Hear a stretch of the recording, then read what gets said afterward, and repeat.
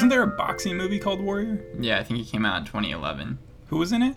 Tom Hardy, and then I don't know anyone else. I thought it was Channing Tatum. I thought it was, yeah, I mean, I've just seen the poster. Yeah, so when you assigned me this show, I wasn't sure what to expect. I had never heard of it, and it's in its second season. I watched episode 1. It was called Learn to Endure or Hire a Bodyguard. Yep. And it premieres on Cinemax. At least it did on Sunday? Friday, October 2nd. Cool. So what I learned really quickly was that this is a world of top hats and walking sticks. You had competing factions and territorial disputes. Who would ultimately control San Francisco's Chinatown? Who would control the opium drug trade? You had coppers being paid off and politicians being like politician-y. And the mayor is certainly corrupt, or at least just an asshole to his wife. Tons of misogyny, racism reigns supreme. We're talking about the 1800s, 19th century. Yeah. The back half of it. Yeah, the back half of it. And it's brother versus sister. Mm-hmm. Mm-hmm. That's the sense of most of what I got from just the previously, you know? Yeah, the show is based on writings of martial arts legend Bruce Lee. Yeah, I saw that. It said based on writings of Bruce Lee, and I was like, well, it's certainly not about his life. Yeah, well, yeah, but it's just kind of based on, like, archives. Unless he's admitting to, like, murdering a lot of people. Well, that's the thing. It's created by Jonathan Troppers, who has worked with Cinemax before on stuff like Banshee, and it's produced by his company, Tropper Inc. Productions. And it's also executively produced by Justin Lin, who directed Fast and Furious Tokyo Drift all the way to Fast and Furious 6, and produced by his company, Perfect Storm Entertainment. There is something to be said about Banshee being the guy who created this, because you have a main character who is not afraid to bloodshed. He's not afraid for vengeance, and he's not afraid to basically lie to get what he wants. And it has over-the-top action, I assume. Yeah, and you watched Banshee, and would you not compare that main character to someone who basically goes by their own moral code? Oh, yeah, 100% he is. Yeah, like there's a scene in this episode where he basically realizes that there's this group called the Teddy Boys, which for some reason reminded me of the Proud Boys. It seems like a lot of racist groups or leaning groups. And the show is like kind of trying to put in that xenophobic sense and trying to give more representation to Asian community. Well, I mean, honestly, at that time in history, we know that existed because they even put a block in immigration that the Chinese people couldn't be moving over into the U.S. at a certain point. They even referred to them as coolies, which was a term I'd never heard of before, and it just means like cheap Asian labor. Right. And I guess it's fallen out of the vernacular, which thankfully. Yeah, thankfully. But yeah, where was I going with this? Okay, yeah, so he finds out about the Teddy Boys, which they get initiated into the group by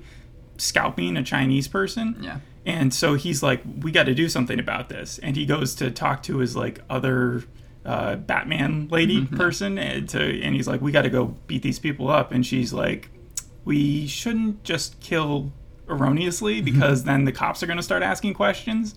And then they end up doing it anyways.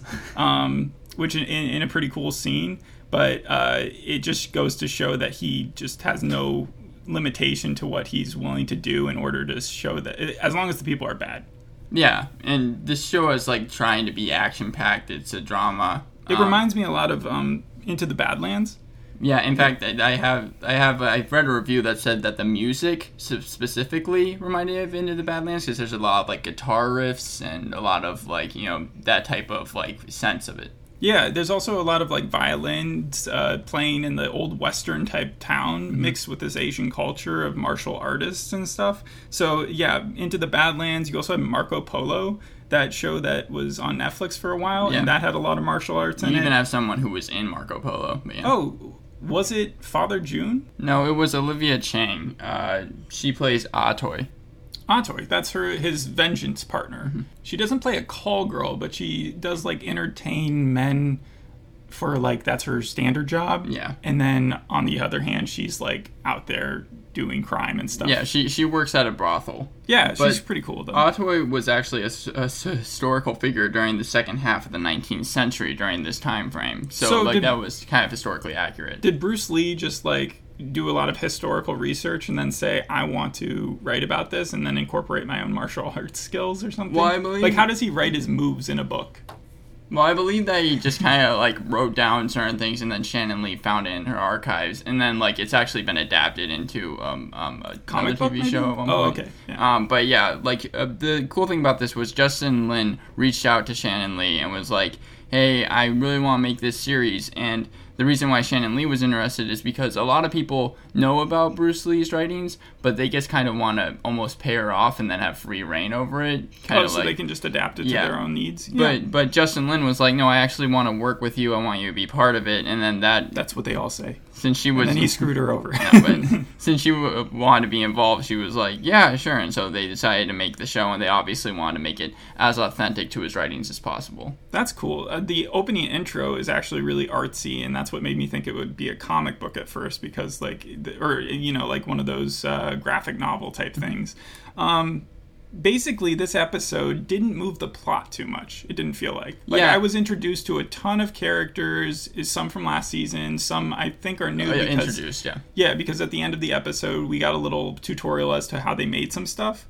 They did one of those things where it's like, stay tuned I think afterwards. Cinemax always does. Okay. But let me just go into what I got from the synopsis. In the previously, Assam entered this fighting tournament against his sister's wishes. His sister's name is Mai Ling. And then he got his ass handed to him, basically. Yeah. And I think it was like a gladiator fight where they then turn to the sister and says, what do you want us to do with him? And she almost ices him. She tells them to kill him, and then it's like something intervenes and he doesn't actually get killed. But he's resentful, of course, because of this, and so he joins this group called the Tongs, who I think he had some sort of connection to beforehand, but never, or like left or something. And they are in charge of the mafia, like opium trade there, Yeah. and that's controlled by Father June and his son, Young June. And the tournament also scars him to the point where he spends his free time like honing his skills in a fight pit, and that's where we start off this season. It's at the bottom of a landlocked boat. That's where these fights happen, and it's at this place called the Barbary Coast, which think of Tortuga in the Pirates of the Caribbean series. Yeah. That island, or sort of like a red light district. They said they had a lot of fun building the set because it was like this giant dark town with a bunch of rapscallions and people with two teeth. Yeah, so he's fighting this big bloke, this muscly dude, and he beats him, but then he like gets mad at himself for how his technique wasn't the best, because he's challenged later on. He was like, I have to find the place where I lost in the previous fight. And he keeps getting these backflashes to that previous fight. So he's definitely haunted by that. And he also has this competitive edge with his sister, because his sister now owns a lot of power and has actually come to a reasonable treaty or conclusion with the Father June guy. Right. So he's not allowed to go after his sister. And Young June is kind of upset about that too. He doesn't like to see Mai Ling with so much power. But she doesn't seem like a complete antagonist. In fact, she would probably be, if we had seen the story from her perspective, then her brother would be the bad guy. Right, yeah. Yeah, so it's an interesting story. So you're saying that the villain, though, is like a villain that you can care about?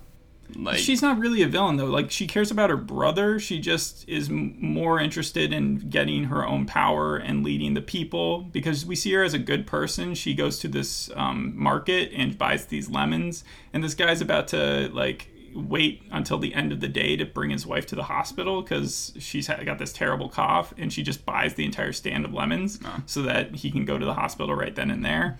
The storyline isn't specific to just them, though. We have a lot of other characters, from the cops to the mayor to this Sophie and Penny lady who own a steel workplace. Penny does. And there's just a lot of different variables going on around there. And so there are bad guys in that form, too. I wanted to ask, this show has, like you said, a lot of characters, and it also has a lot of talent behind it. You have people from Game of Thrones, Banshee, The Nick, Vikings, Fast and Furious 9, and you even have some Disney stars like Miranda Raisin, who was in the Artemis Fowl movie, as well as Chen Tang, who was in the Mulan movie. So you have a lot of like acting behind the camera. So I wanted to ask, how was the acting in the show? Didn't Mulan and Artemis Fowl both get like bombed? Yeah.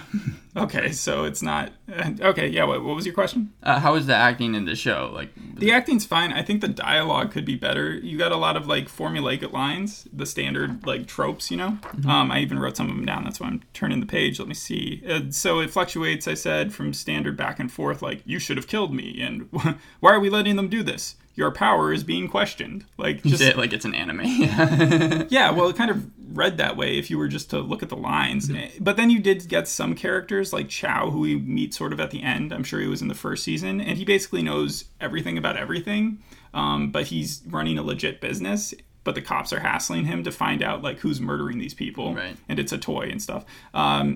And he knows everyone's business, and he says something to a toy at the very end. He's like, "Don't overestimate how much I'll suffer to keep your secret." And I thought that was a really interesting proposal, because in a lot of these shows, it's like everybody is always very stubborn, and so if secrets are kept for a while, but like this guy's just being straightforward with it. As a secret keeper, he's like, "I will not just let my business die because of you." Now, I don't mean to keep comparing this to Banshee, but since it's made by the same person, I kind of have to. I want to ask, sometimes Banshee tried to be like really dark, and sometimes it worked and sometimes it didn't. Does this show try to be dark, or does it like kind of fail in that respect? I think it's got a lot of comedy driven into it because of the martial arts, the way that the fights are done and stuff. Even Olivia Chang wrote that it was incredibly funny and entertaining, and that kind of leads me to my next question. What kind of humor does the show invoke? Is it quick-witted, off-kilter one-liners? Like, is it... One-liners? Yeah, there's a lot of one-liners and there's a big laugh track.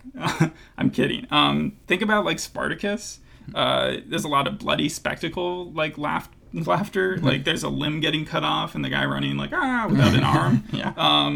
And then there's a lot of people who get shish kebabbed. Mm-hmm. When they first are getting the Teddy Boys and they're about to do their like lynching of this innocent Asian guy who they have already cut his hair, they put him onto a noose and they pull him up alive, and he's like struggling for life, and then at the last second someone cuts the rope and we don't know who it is, and it's like, it could be Batman, and then they switch the camera over and it's just this girl with like a sword, and you're just like, oh, it's like Hit Girl from Kick-Ass. Right, yeah. And then she just like starts slicing people's throats. Now, as you can imagine, like, Cinemax just loves having action shows like this, but like for Banshee, it was 25 hours to shoot some fight scenes, so they definitely wanted to make the fight scenes like the big thing in the show. And, well, like, a lot really of martial artists actually are the ones who actually perform their own stunts, like actors actually do it. So was the main character here an actual martial artist? Like, I'm assuming. Yeah. And doing research on him, I found some facts, and I want you to guess which one out of these 5 is false. I'll give them to you. One is he went to Korea for a month for a self-imposed training camp. 2 is he had to learn all his Chinese dialogue phonetically for the show. 3 is he didn't want to originally take on the role of the show because he felt he wasn't right for it until his dad pushed him to make an audition tape. 4 is he is able to speak in 9 dialects. And 5 is he is skilled in at least 10 sports. Wait, so number 4 and number 2 kind of contradict each other, right? Give me number 2 again. He had to learn all his Chinese dialogue phonetically for the show. Okay, and then the 4th one was? He is able to speak in 9 dialects. So those contradict each other, right? I don't know. Okay, I'll say 2 because he has such a good American accent that it felt like he was born in America. It was number 3. Oh, no. Okay. Now, there is actually some truth to the fact that he didn't want to originally take the role, but it wasn't his dad who said that he should try out for it. It was his mom, because he felt like he wasn't going to be able to do it justice. But it's crazy that he went to Korea for a month for self-imposed training camp in between season 1 and 2, because it was only an 8-month period in between the shows, and it was to improve his kick for the show. To improve his kick? That's how he described it, yeah. And wow. He also, that's commitment. I mean, he's skilled in boxing, climbing, gymnastics, karate, kickboxing, kung fu, and just a lot of like those things. So I was pretty surprised to see that. I don't mean to question his antics, but say that you got hired for a big show like this, and you knew that like they would pay for you to do things as long as they're part of the show, like a tax write-off, and then you're like, I got to go study my kick. And I've always wanted to see South Korea, and I can only learn my kick in South Korea. That's the only way I can do it. Yeah. Yeah. I also want to just meet Jackie Chan. In fact, can he be my instructor? No. This also reminded me of Ip Man. And I know that Bruce Lee was taught by Ip Man. Right. And so there were some moves that I kind of saw. He even has the dojo thing that you remember in Daredevil season 3 where he gets all beat up in the previous version and he has to work his way back. Right, that was in the 6th episode, I think. But yeah. Yeah, so I kind of saw that as being similar to this because Daredevil was super depressed and he was he had to retrain himself psychologically, and it wasn't as defeatist as that because remember Daredevil was kill me. Yeah. But this guy Asan, he gets angrier and he's again looking for that flaw in his technique, and he's trying to get his mojo back with these fights. Right, and that's because, like you said, at the end of season 1, his sister tried to kill him, or put people to try and kill him. He said it as because they had a conversation. Right. He's like, "You tried to get me diced," and I was like, "Diced? That's an interesting way of putting it." Yeah, and they wanted to focus on that, or at least the main actor did want to focus on that this season because obviously, if that were to actually happen, it'd be a pretty big deal. So tell me a little bit more about this Penny Blake lady, because I got a sense that she was her own independent person. But her sister, I think, Sophie, just shows up this episode. And she is a cool character. I liked her lines because she was funny. I guess the closest to a one-liner, as you would put it, because she was making fun of the mayor and she wasn't afraid to just kind of be flirty with her dialogue. She even said something along the lines of your husband looks like a potato in regards to the mayor, Mayor Samuel, because her sister was kind of just hounding her about going on a date with this guy named Spencer. The only problem with her character that I saw was that she felt too modern. It didn't seem like there'd be that type of person back then, as independent. In 1879. Yeah, she feels like she could be in a show today. Well, the thing about Sophie is that she's with Leary, who I believe bombed the building at the end of this episode, and his character is an American civil... Okay, that makes a lot of sense now, because Leary, we see buying dynamite, but I didn't connect it to the very ending, explosion, because the explosion was the, I think it was supposed to leave you questioning what was going on. It's basically a thing for the rest of the season. It's a cliffhanger. But was it, did he blow up Penny's place, or did he blow up one of the Asian hubs? What I just read was that he blew up a building. I wasn't able to get that much. Yeah, I didn't know what building it was, though. But his character is an American Civil War veteran union leader, and he does get involved with Penny's sister, and that's supposed to kind of be an intense storyline because Leary... Well, we don't see that yet. Yeah, but Leary... they meet each other. Her character is introduced at a graveyard when he's kind of saying goodbye to his sons, Ian and someone else, because they died of smallpox. Right, yeah, I read that. Yeah, but his character, basically, we see him demand money from people, so he's like a due collector, and I guess he just Is he evil? I don't think so. I think he's just kind of hard. He's a hard character. But if he blew a place up, he might be evil. What I read was that he had something to do with Sophie's father's death. So, Okay, he sounds pretty evil then. Yeah, she might. So she might connect the dots, and she seems smart. She'll collect the dots. Yeah. I'm not sure if he falls in with the Irish. But the Irish people, remember how in Fargo you had a lot of marginalized communities being pitted against one another? Right, yeah. And so there would be these inner wars. Well, that's how it sort of feels with the Chinese right now and the Irish, because they resent the cheap labor that they're taking their jobs, basically. And so there's the steel plant where they literally beat up a lot of the Chinese people coming in to work for Penny. And then Penny finds out about it, and she's already being pressured by her husband to sell the entire steel place, Mercer Steel. And I saw in the next episode, the mayor literally says, send the labor force back to China. So he's definitely on the side of the Irish. Yeah, and it seems that the police are also being paid off by the Chinese in a certain degree. I know that not Lee is some sort of self-medicating cop, and he's pretty smart, but he's on laudanum, so it makes him kind of crazy. Right. And I won't give anything away, but I'll just say there's a lot of kind of backstabbing that goes on. Between the cops? Well, I was just going to say in the show in general. But one thing I wanted to talk about was the character... Like, literally? Because there's a lot of swords. Oh, no, okay, yeah. Melee, who was played by Jenny Ampo, I think that's how you say her name. She already knew martial arts before the show, which actually some people who were in the show didn't know martial arts, so they had to learn it. But she came to the U.S. to be part of Cirque du Soleil. However, the show was shut down, and she's been stuck in the U.S. because of the pandemic. So that's something. Also, the show has gotten pretty good reviews. Season 2 does not have anything on Rotten Tomatoes, but Season 1 has a certified fresh 79%, an audience score of 93%, and a IMDb score of 8.2 with around 11,100 reviews. Now, some of the reviews I read for this episode specifically kind of were talking about what you were talking about, where it's like the plot didn't move that much. They felt like it was more of a epilogue to Season 2 rather than really setting up stuff for...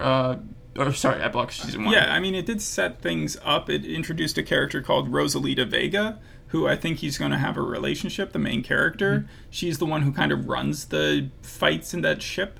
And then there's also, we have, as you said, Mr. Leary blowing up that one building.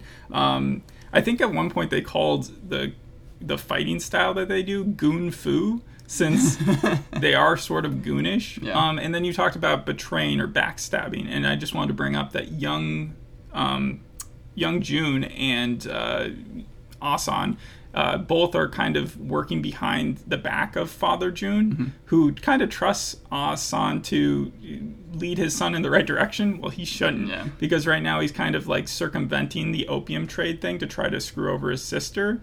And I don't know how that's going to work out, but it's probably going to lead to I think Father June at some point is going to die. But I don't know. Yeah, that's just my prediction. You talked about Vega. TelltaleTV.com gave the show 4 out of 5 stars and specifically praised her as a great addition to the series, and even called the season just as great as the first season. Den of Geeks, Gene Ching gave the show a 3.5 out of 5 stars.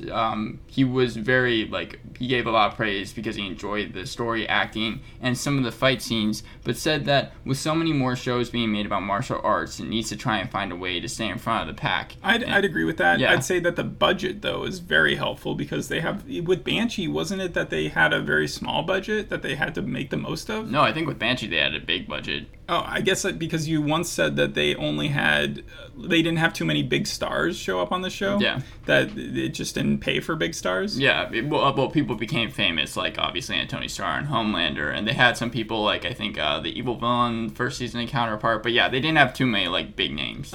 So the settings in this show though are so big, as they were talking about, not just the place, the Barley or whatever place that they made this time, Barbary Coast, but like everywhere. Every scene was shot in like a different place. Yeah, they shot this in South Africa, and I wanted to ask, did you think that the cinematography was good? Because I feel like that's, to shoot a fight scene. Yeah, they did a lot of different fight scenes, but there was the killing fight scenes and there was the Spider-Man in a, you remember the beginning of Spider-Man where he's like fighting in a cage? Oh, yeah. And then there's also the Wolverine scene where he's fighting at the beginning of his movie when we're first introduced to him. Yeah, that's the sort of fights that go on in the shipyard. Yeah, obviously without the superpowers, but yeah. Yeah, but I did enjoy seeing people get murdered more. I mean, I think you're supposed to. Yeah, those are supposed to be high intense scenes. I just want to say one more thing about Olivia Chang is that she's actually a journalist turned actress, so I found that kind of cool. Was she doing a journalistic article on the show and then they were like, hey, why don't you join this scene? No, I think she's been in a couple other things, but Critical Hit gave the show an 8.5 out of 10, but one thing that I do kind of want to bring up is that sadly, along with Jet, Warrior was canceled after one season on Cinemax, but by that point they had already kind of shot season 2, so they are, showing it and premiering it. I thought you said it was successful. No, people are hoping that HBO Max will give it a new life, but I think one of the reasons... Maybe it was too expensive. It might have been too expensive, and also it was averaging around 133,000 viewers. So that another reason could possibly be, the lowness of it. So it had a pretty good audience score. You said on Rotten Tomatoes, like in the 90s, right? Right, yeah. And if more people had watched it, because I wasn't aware of it, and I probably would have watched a couple episodes. I don't know if I would have gotten completely into it. The thing is that this follows kind of a pattern that Cinemax is doing, where It started basically a decade ago with a show called Strike Back, which even featured Andrew Lincoln before he was on The Walking Dead, and Banshee, which were two shows that did very well and kind of started the original Cinemax like series that they were producing. Do you think Andrew Lincoln would have made a good Banshee guy?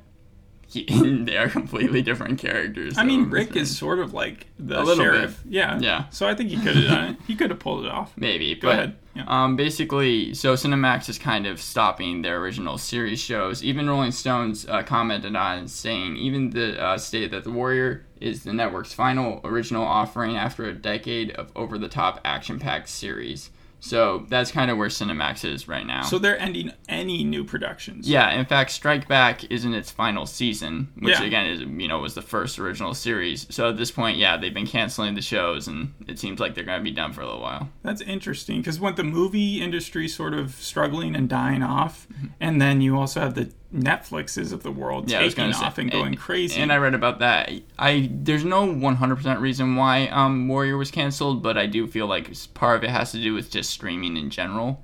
So I guess it's becoming such a competitive market. Yeah. And in order to have Cinemax, you need to just have Cinemax. Like, I don't think it's outletted through a different channel, right? Exactly. So maybe they just want to make a deal with someone and kind of make their network merge with that. That being said, Warrior does have a fan base, as stated before, so... Yeah, and Asan's an interesting character. I thought he did a good job acting, and even if his lines weren't always the most interesting, I think the storyline could progress into a pretty cool second season. And I don't know if Leary and him will ever meet because he seems like the main villain. Yeah, and from what I get, I don't think that they really knew they were going to be canceled 100%. Oh, no. So they didn't finalize I'm not 100% ending? Sure, but I don't think that they finalized the ending to a T. So. All right. Well, if you know that going in, at least you can't be disappointed. Yeah. All right. So again, the name of this episode was Learn to Endure or Hire a Bodyguard, which is kind of... You definitely see the main character trying to endure a lot. You definitely see the Chinese people getting